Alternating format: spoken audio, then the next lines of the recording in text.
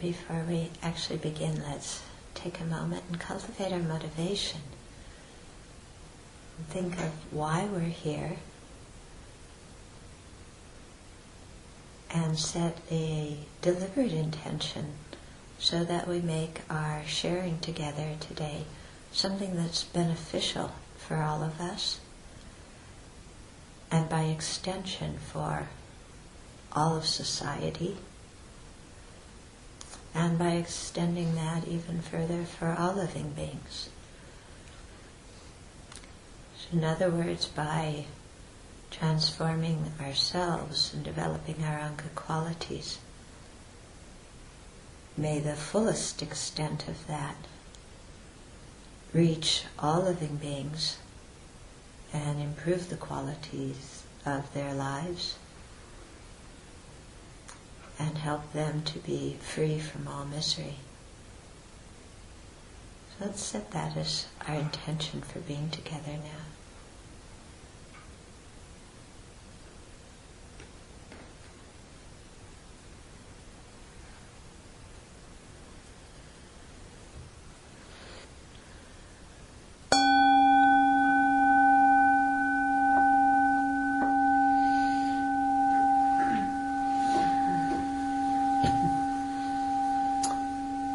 So we always start out checking our motivation and deliberately cultivating our motivation, because our motivation is the most important aspect of what we do and who we are. And this is something that really appealed to me. I didn't grow up Buddhist, but when I encountered the Buddhist teachings, this emphasis on the motivation really appealed to me, because it pointed out that at the end of the day, you really can't fool anybody. And you can, act as hypocritically as you want to, and the world may believe it, but at the end of the day, we can't fool ourselves, And so that really appealed to me, because it called forth for me. I had to have a degree of self-honesty and integrity that I had not really learned, in our society. Because so often in our society the emphasis is on, the bottom line is making a buck, isn't it? Yeah? And that's how we gauge everything in our society, is according to the almighty dollar. And so we can do this and that and the other thing to try and get money, and then everything we think money will do for us, whether it actually does or not is another question. But, we may get a lot of things, but at the end of the day we have to live with ourselves. And we can make ourselves look good, but looking good isn't really enough. In our society, looking good is what it's all about, isn't it? You don't have to be good. You don't have to have any personal integrity. You just have to look good. And if you look good, then wow, everybody thinks that you're fantastic. And so, when we look around, we have the election coming up next year, and all the candidates are trying to look good. Whether anybody actually looks inside their heart and says, well, what do I care about? And what's important to the living beings on this planet? I don't know, because so much of it is all about image. So we work very hard to create a good image and to get people to like us and get people to think that we're wonderful and blah, blah. But we become totally out of touch with what's inside ourselves when we do that. Completely out of touch. Because all we care about is creating this persona. And especially online, wow, you can create a lot of different personas. You can pretend to be a whole different person. Yeah? And it's still viewed as not lying. Isn't that interesting? Yeah, you can pretend to be a whole different person online, but nobody sees that as lying. It's just like natural. But I don't think that appearances are really what life is all about, because appearances are so superficial, and we're the one who has to live with ourselves, and we know what our real intentions are. So we can pull the wool over a lot of people's eyes and fool of them, but we can't fool ourselves. You know? And I think when people get to that point where they're trying to fool themselves and they can't do it very well, that then drinking and drugging and shopping and gambling and all the various addictions that we have, some legal, some illegal, come into play, because we want to self-medicate because we're really out of touch with who we are and what's really important in our lives. And so everybody's trying to look good and, climb up the corporate ladder, get a lot of money, drive the right car, have the right kind of partner, whatever. Yeah.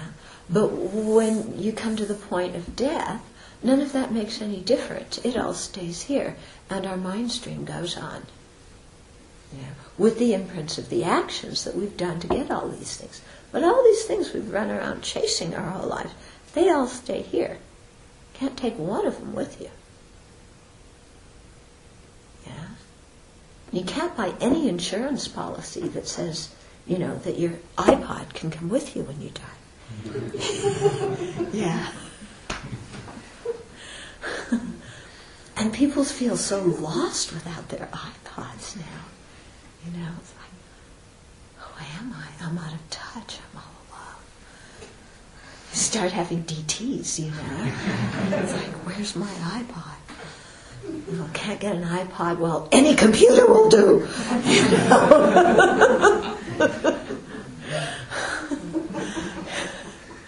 But, we're just so out of touch with what's going on inside here. So this is something that really attracted me about Buddhism, because Buddhism is like, what's going on inside here? What are you really feeling? What are you really thinking? What's motivating you? What are your aspirations in life? What are your intentions in life? What do you think life is all about? When you die, what are you going to take with you? What do you think is important? Everybody's trying to make money, but at the time of death, I've never heard of one person having the regret that they didn't work more overtime and make more money. We hear about people regretting different things when they die. Have you ever heard of somebody regretting, I need to work more overtime? I need more money? Well, that's not what people regret at the time of death. What is it? It's things they've done that they haven't owned responsibility for. And it's, not having reached out to other people and helped people enough, or not having repaired relationships where there were difficulties. That's what you hear about people regretting. Don't you think?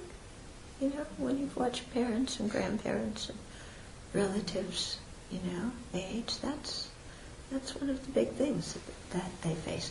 And same with us, it's not going to be any different for us. So I think it's much better from the very beginning to keep our relationships very clean and keep our ethical conduct really good. And when we make mistakes, to own them and learn from them. So, making mistakes is quite natural, quite human. That's not the problem. It's when we don't learn from them. Or as somebody said, falling down is quite natural, but it's when we don't pick ourselves up that then we have a problem. Okay? We always have to pick ourselves up. So, this whole thing about motivation, I think it influences a lot how we feel about ourselves, and it really influences the value of what we do. So there's an example I always use to kind of illustrate this. So there's a group of people who are raising some money to build a clinic for impoverished people somewhere. Yeah. And there's one person who comes along and says, "Oh, okay, here's my check for $1 million for your clinic." And everybody says, "Wow, this person's so generous, this person's so fantastic. He gave $1 million for our charity." But let's say his motivation was so that when they made the clinic, you know how at the entranceway sometimes they put up plaques about who gave the money? So he's giving the money so that they'll put his name at the entranceway to the clinic. "Oh, so this clinic is due to so-and-so who so generously bequeathed $1 million. And then he knows everybody in the community, will know his name as being generous, as being rich. Okay. But, that doesn't matter to people. He gave $1 million and everybody thinks he's fantastic. Okay. Then there's some other person who doesn't have very much money, and gives $10, but they do it with a very strong intention. May anybody who comes in this clinic be cured from whatever ailments they have. And may everybody who works in this clinic be harmonious and help each other and help all the people that they serve. And then that guy gives their $10. Nobody pays attention to that guy, do they? The one who gave $10. But the one who gave $1 million? Wow. But who was the generous person?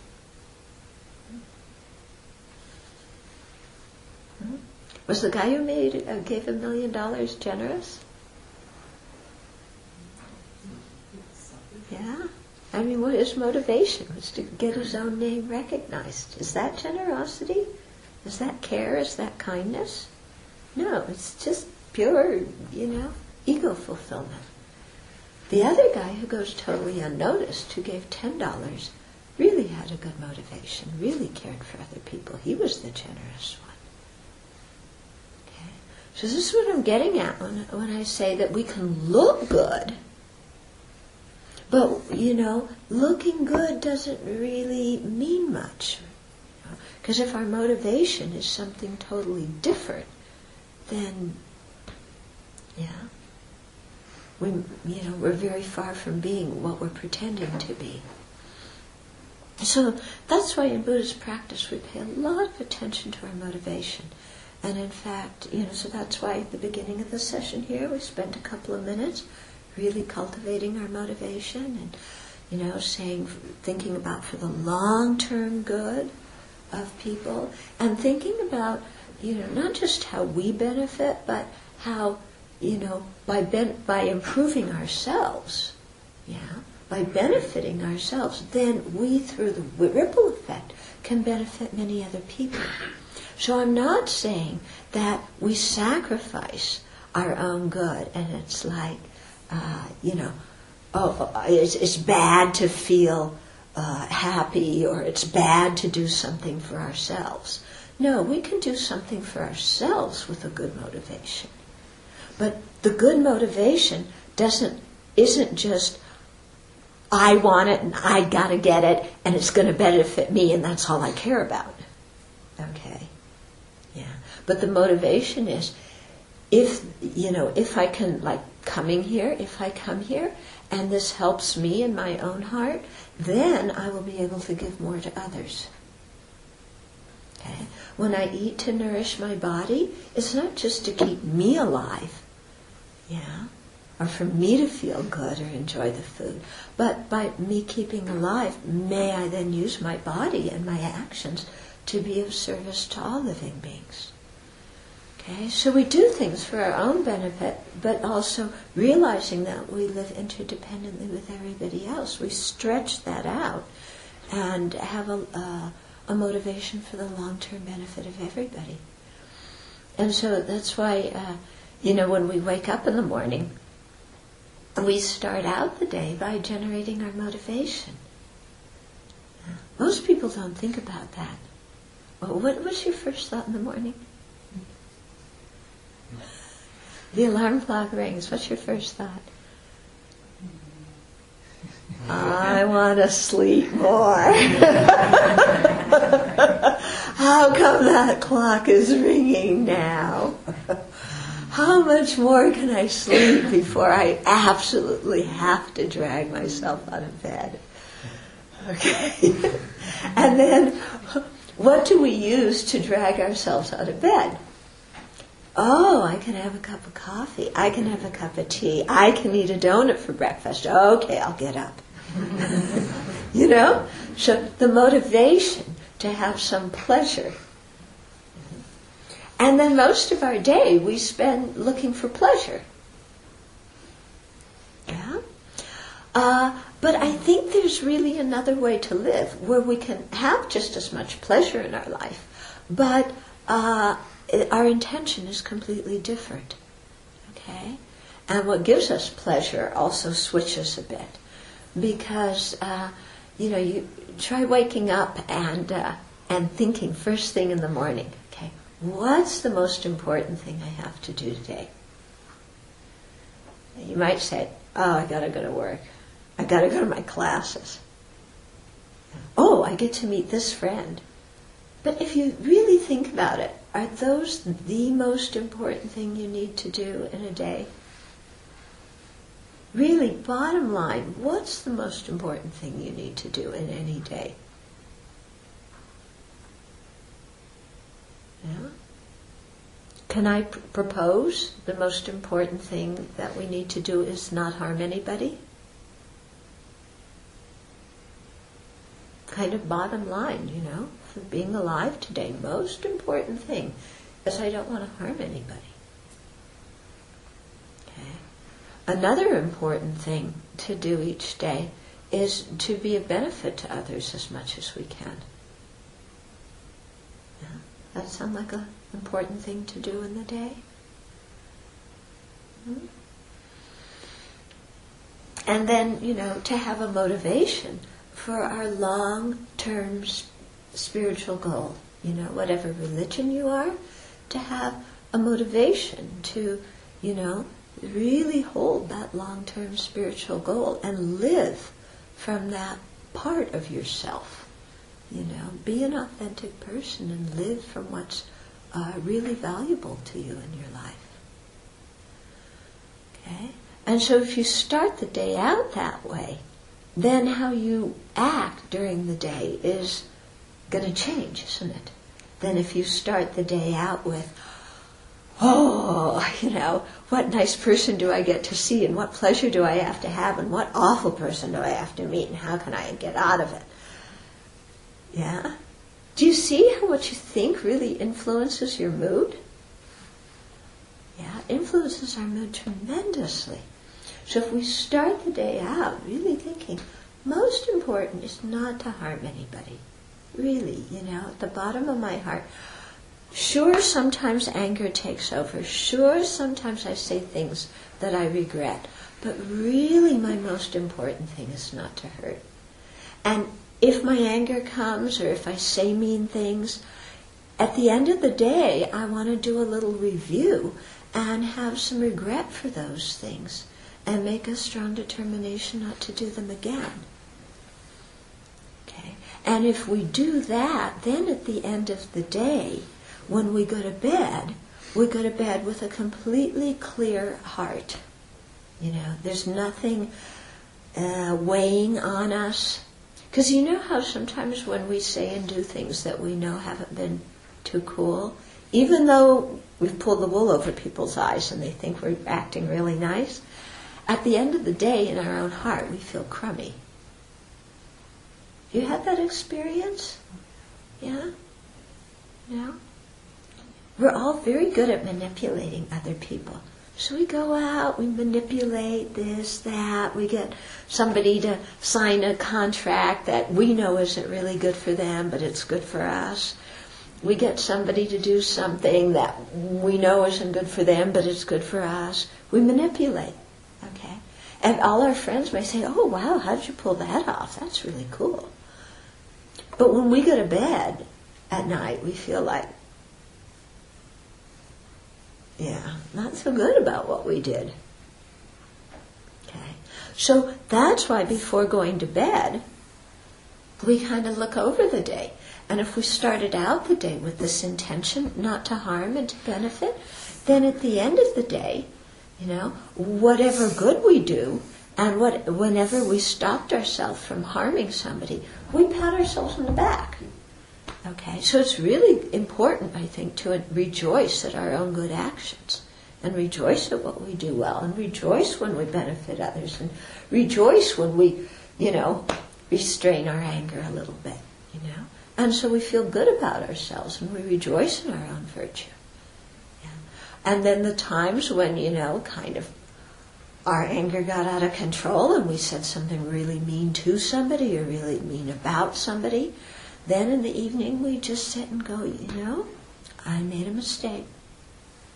I shouldn't have said that. I shouldn't have done that. It wasn't coming from a good place in me. I regret it. But tomorrow, and from now on, I'm really going to try and be more conscientious about this. And so we have a determination not to do it again. And in that way we learn from our mistakes. And instead of carrying around guilt and regret and remorse and self-hatred, we say, okay, I made a mistake. I don't have to carry my mistake around my whole life. I learn from it. And by learning from it, I change myself, and therefore I change all my interactions with other people and become of more benefit. Okay? So it really makes a big difference in how we live our lives. Because you can see, when you look at older people, some of them are like this, like they're with a pack of bricks on their head or on their back, or they're really bitter, really grumpy. Yeah, do you have parents, grandparents, aunts, uncles that are like that? You can see it's like they have really so much like anger or bitterness or disappointment or something inside them. And then there's other people, when they're old, they're just like so cheerful and kind and loving. Yeah, we've been able to see this, haven't we? And I think this comes from what they've done in their lives, how they've lived their whole lives.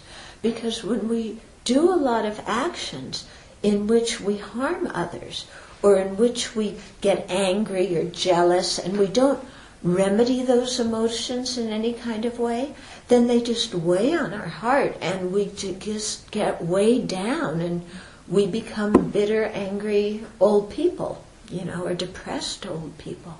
Whereas if we learn from our mistakes, avoiding the mistakes are much better, but if we get mad or insulted or offended, or we say something mean, and we learn from it, and transform our heart, then our life feels really useful, meaningful, and, we become old people who are really very kind and very cheerful, because that's what we've cultivated during our life. So it really all comes from how we choose to live moment by moment by moment. And so this is something that applies to the whole of our life. It's not about Sunday morning and what we do. And it's not about being in a certain room or whatever. It's about just, how we relate to whoever happens to be in front of us at that particular time. Yeah?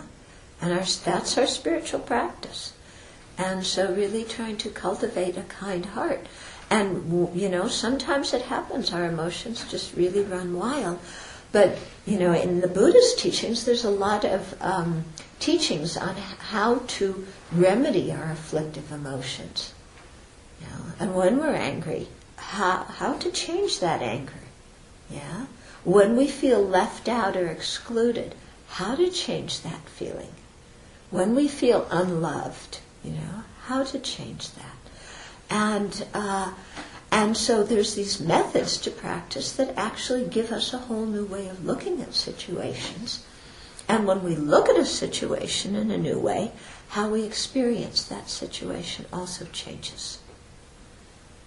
Yeah, because so much of how we experience things depends on the mental state we have when we go into it. Mm-hmm. Yeah. So you could have come here. There's a lot of new people today. So you could have come here and gone,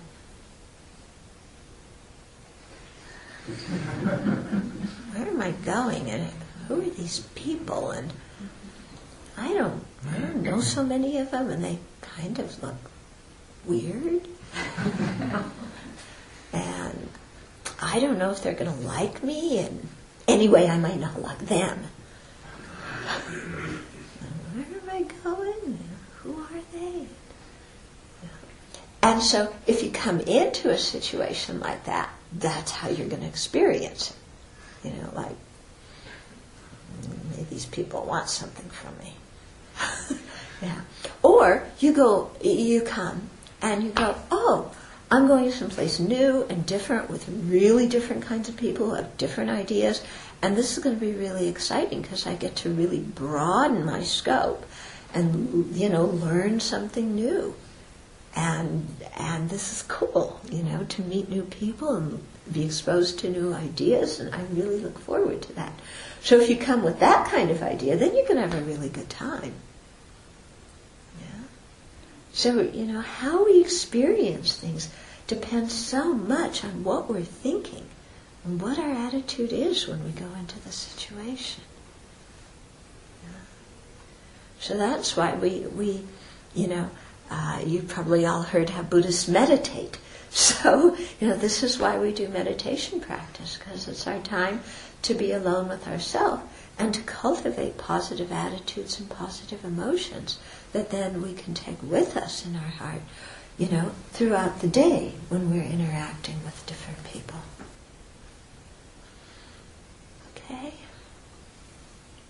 So that's a little introduction.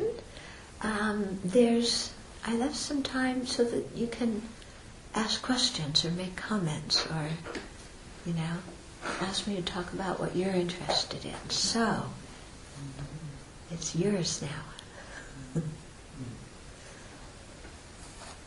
Please, don't feel shy about asking questions. You may be afraid everybody in the room is going to think you're an idiot if you ask a question. But let me tell you, probably your question is the same question a few other people in the room have. And they're going to go, oh, I'm so thankful that person asked it. Mm-hmm. When you talk about, like reviewing at the end of the day, mm-hmm. And I've heard that in Buddha there's like 3 things. One of them is like being delusional, like thinking you're right and everything, and you're not right. So like when you review at the end of the day and you think, oh, that was really, really right or whatever, but then like 3 years later or 10 years later, after you've kind of gotten more insight, you realize it wasn't right. But at the time, you thought you were right, but you weren't right. You know what I mean? Oh, yeah, I know exactly what you mean. I've had that experience many times. Yeah. And from my own experience in that, what I've noticed is, because they talk about rationalizing and justifying and explaining away and everything like that. And so I think when you start to meditate and get more and more in touch with yourself, then what happens is the time between when you thought you were right and when you realize that you goofed becomes shorter.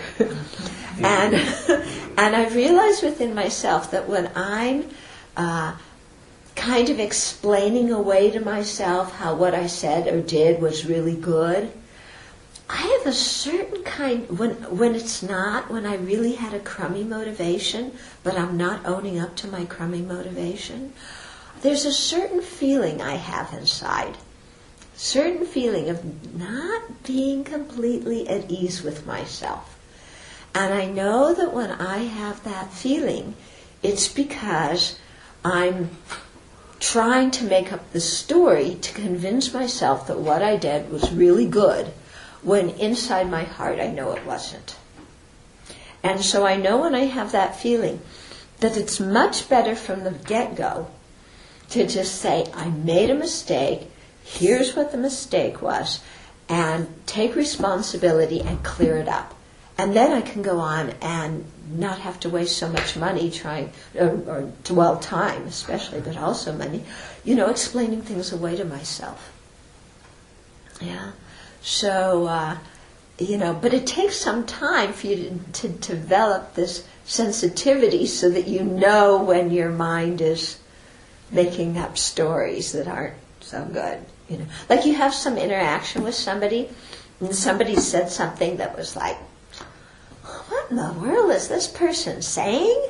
And it's like, so then you tell them, what you're saying is just, it doesn't make any sense, and it doesn't make any sense because of this and this and this, and, you're always saying these stupid adagios, and, just kind of chill out and listen to me for a while. And, we talk to people like that. Yeah. And then we go back afterwards and we're like, oh, good, I stuck up for myself because, what that person was saying was, they were trying to control me and they were running my life and blah, blah, blah. And so it was really good I did that. Yeah. But then inside you feel like, or at least I do, when I say things after, then you develop this sensitivity. It's like, actually, I don't feel so good about saying that. Yeah. Really, if I'm honest, I said that because I wanted to hurt that person's feelings. If I'm really honest, yeah. I said it because I was mad and I wanted to hurt their feelings and I wanted to prove to them that I'm right and they're wrong. So that I can be the victor. But, I didn't do it with a very kind attitude. I did it with a very self-centered attitude. And so, when I see that in myself, as much as I can, just to admit it right away to myself. I had a motivation to hurt somebody, and I probably said something that did, and I really don't want to continue to talk to people like that in my life. So I got to kind of do some work on my anger and, maybe learn some communication skills so that I can say what I need to say, but not in a way that accuses somebody else or hurts their feelings. And so if I own it and clear it up in my own heart, then it works out much better. But then there's some things that, like you said, still we aren't so sensitive, and it takes a year or 2 years or sometimes 5 or 10 before we realize, like, oh my goodness. Yeah. And then sometimes you just have this aha moment and you go, oh wow. Yeah. Like, I know, for example, when I was a teenager, I had problems with my parents because, kind of completely normal thing. And I felt like my parents were trying to control me. I was 16 and almost enlightened. My parents were, much older but really stupid.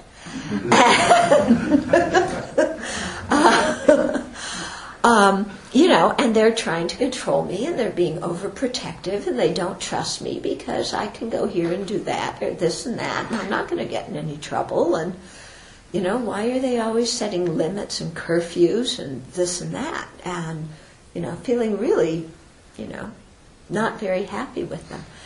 And of course, from my parents' side, what does it look like?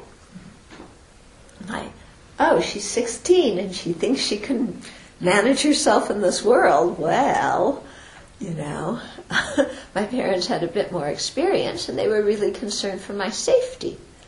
Yeah. So I was arguing about my autonomy and my parents were arguing about my safety, and we were totally missing each other because I was imputing all these motivations onto my parents that they didn't have. I was saying they're trying to control me, they don't trust me, blah, blah, blah. That wasn't what was going on in my parents' mind. It was, we're concerned, we don't want her to get hurt. Yeah. But they didn't they didn't understand what I was fighting about, and I didn't understand what they were fighting about. So we're totally missing each other. Totally. And it wasn't until many years later that I kind of went, oh, they were saying all of that because they cared about me. Yeah. Not because they were trying to control me. It was because they cared about me. And okay, sure, of course, they could have expressed it in a better way, but really their motivation was one of care. And I never realized that. And then all the anger I had, just like, gone. Yeah. And I realized, wow, I had said a bunch of things that really weren't so cool. Okay? Yeah? Is there karmic ramifications if we're oblivious? If you're a what? Oblivious. Oblivious. Oblivious, I mean... Oblivious? Yeah. Oh, okay. Yeah. Because if we're oblivious, who knows what we say and do without really considering. Are you talking about being oblivious to our motivation or oblivious to details in the external situation? Oblivious to our... Say that we think... say our intention, we think it's really, really good. Mm-hmm. But really, we're delusional about our intention and what we're doing is really bad, but we don't realize it until 10 years later. Yeah. So, there's karmic effect to that, yeah. Yeah. That's why, it's so good to really, every morning, take the time and just generate the motivation. And sometimes when we're not really sure what we're doing, just say, I don't need to decide right now. I can wait, look at my motivation, check up, and then act. Other questions? Don't all line up afterwards to ask your own question. It's a good time to ask it. Well, a follow-up question to that is the karma from something oblivious different than the karma from something intentional? Okay. So, is the karma from something you do when you're oblivious different from the karma when it's intentional? Well, sometimes when we're oblivious, we do have an intention. Mm-hmm. What's oblivious to us is our intention. Mm-hmm.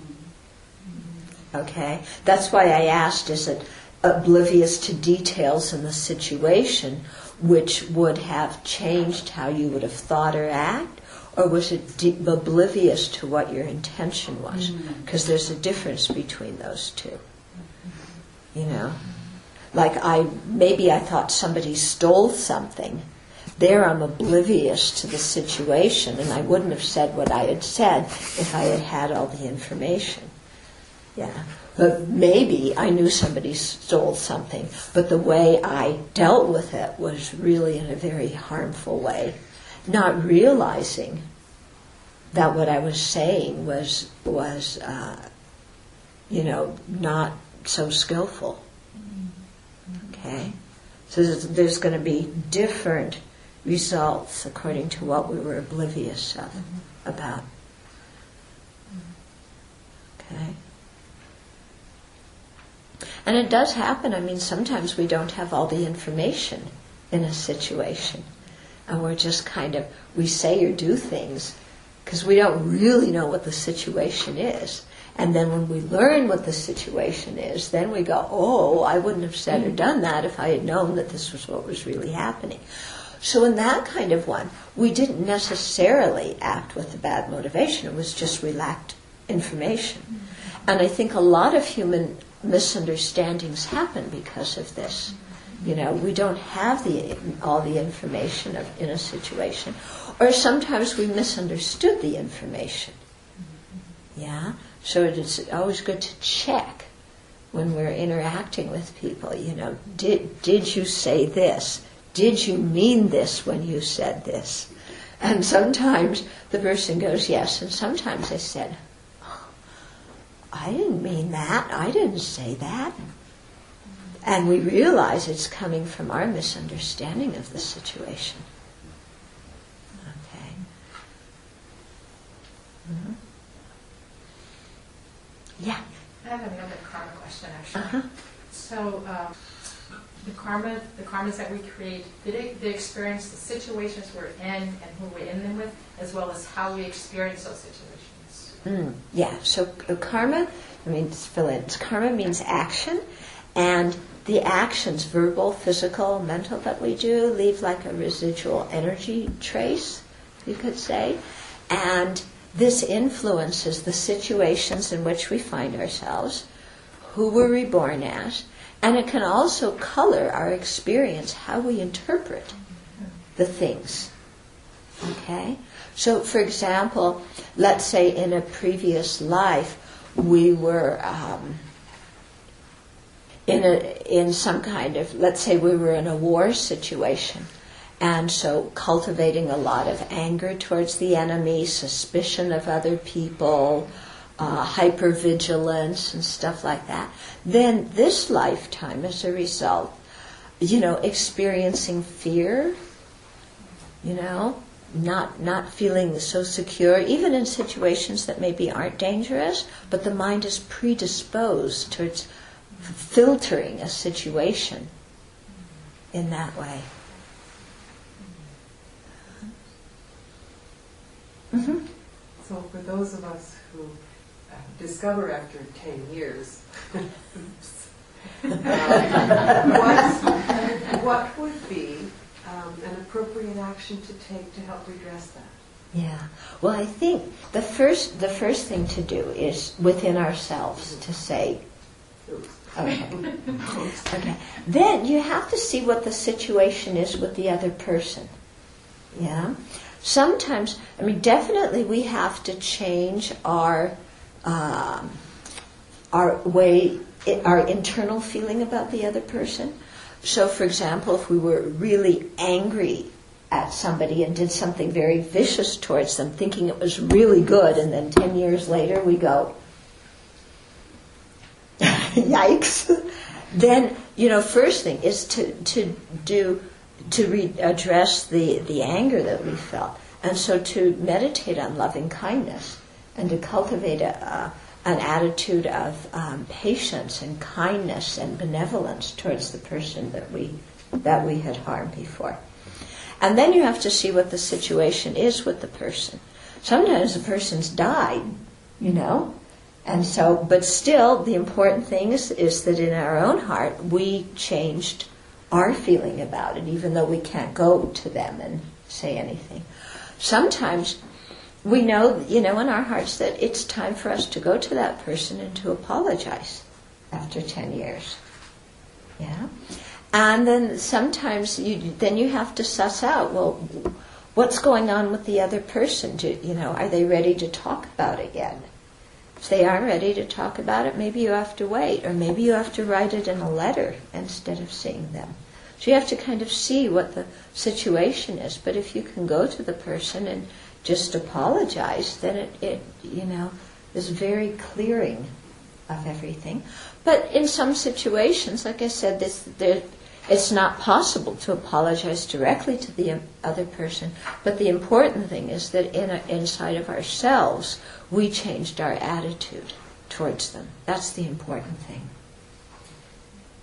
Yeah. I heard this story once about a cattle rancher who, killed a lot of livestock for, producing meat and all of that. Mm-hmm. And then later on in his life became a Buddhist and had a lot of regret for killing all the livestock. And something about the suggestion of him buying like worms at fishing places and releasing them and all that to create good merit. What do you think about that? Okay, well, so in the situation somebody was a cattle rancher and then later regretting doing that. I think the prince is very good that he regretted the lives. And, it's good to do some kind of behavior that's the opposite of what you did, or some kind of spiritual practice to kind of clear away the negative energy we created. So we have in Buddhism a practice called animal liberation, where we take animals that are about to be killed in some way, and we save them and we liberate them. So one of the ways that people often do this is with worms that are live worms that are going to be used as bait for fishing. Yeah, and then they buy the worms and then they liberate them in some kind of soil, where they can live happily ever after. Or sometimes in Buddhist countries, people will buy fish, or seafood that's still alive, and then liberate it back into the ocean. So, or sometimes birds that were about to be killed. Yeah. One time, I've spent another number of years in India, and my teacher has a Dharma center in New Delhi, a city. And I walked in the Dharma center one day, and there's this chicken walking around.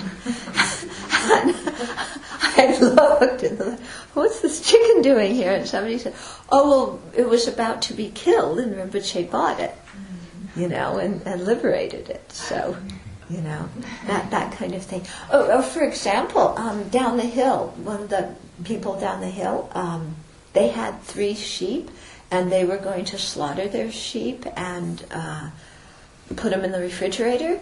And so we bought the sheep from them, and we can't keep the sheep up here because we don't have fences. But we found somebody who would, keep the sheep and just let them live for the extent of their lifespan. So. Does that undo poor karma or bad karma, like creating good merit then? Yeah, well, what we call merit is good karma, So actions that are done out of a kind motivation, or actions done out of restraining ourselves from, doing harm. Yeah, that's what we mean by merit. Okay, so things we do when we're generous, when we keep good ethical conduct, when we, help other people, when we are honest, sharing, things like that. I had a question. Mm-hmm. A couple of years ago, I had an experience down in Spokane at One World, it's a restaurant on Sprague, where a monk came by to bless the place. Mm-hmm. And mind you, the door was open around Sprague, pretty busy street. And we got in a circle, we began to pray, and it just got silent. I mean, it's like the whole place was enveloped with silence. Mm-hmm. And it lasted until we finished with the prayer, and then we could hear all the noises and everything. That really touched me. So that's one of the reasons why I'm here. I'm interested to learn more about that practice. Yeah. Well, this is, I think, when so you're talking about somebody making prayers or doing some chanting, some verbal chanting, and just the effect that it has on everybody around them. Yeah, that's very true. It does. And did you want us to do some chanting?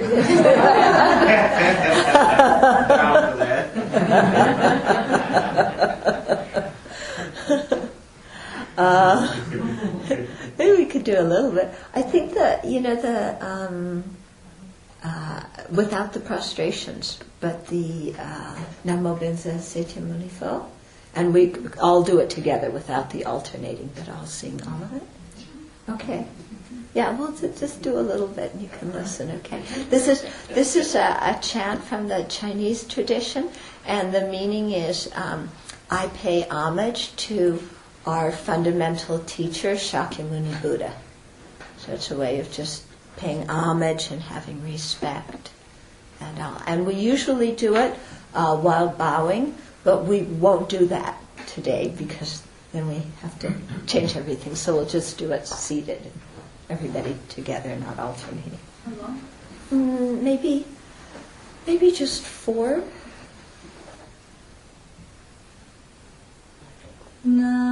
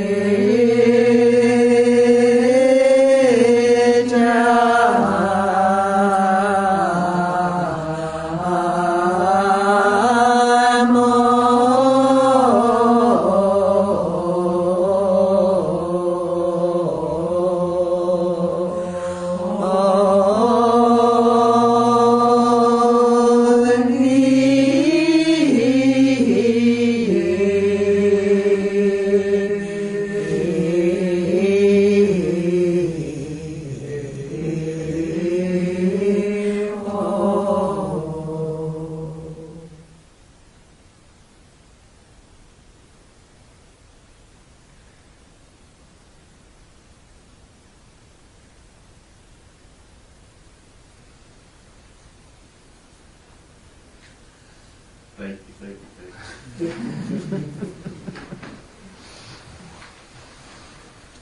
Okay, so we'll dedicate now, the end of our session.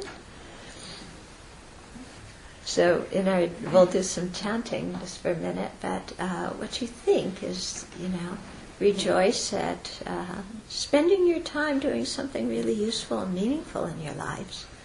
And rejoice at the good energy you created as an individual and the good energy that everybody here created. And then let's take it all together and dedicate it and send it out into the universe so that it ripens in the well-being of each and every living being. Due to this merit may we soon attain the awakened state of Guru Buddha, that we may be able to liberate all sentient beings from their suffering. May the precious Bodhi mind not yet born arise and grow. May that born have no decline, but increase forever.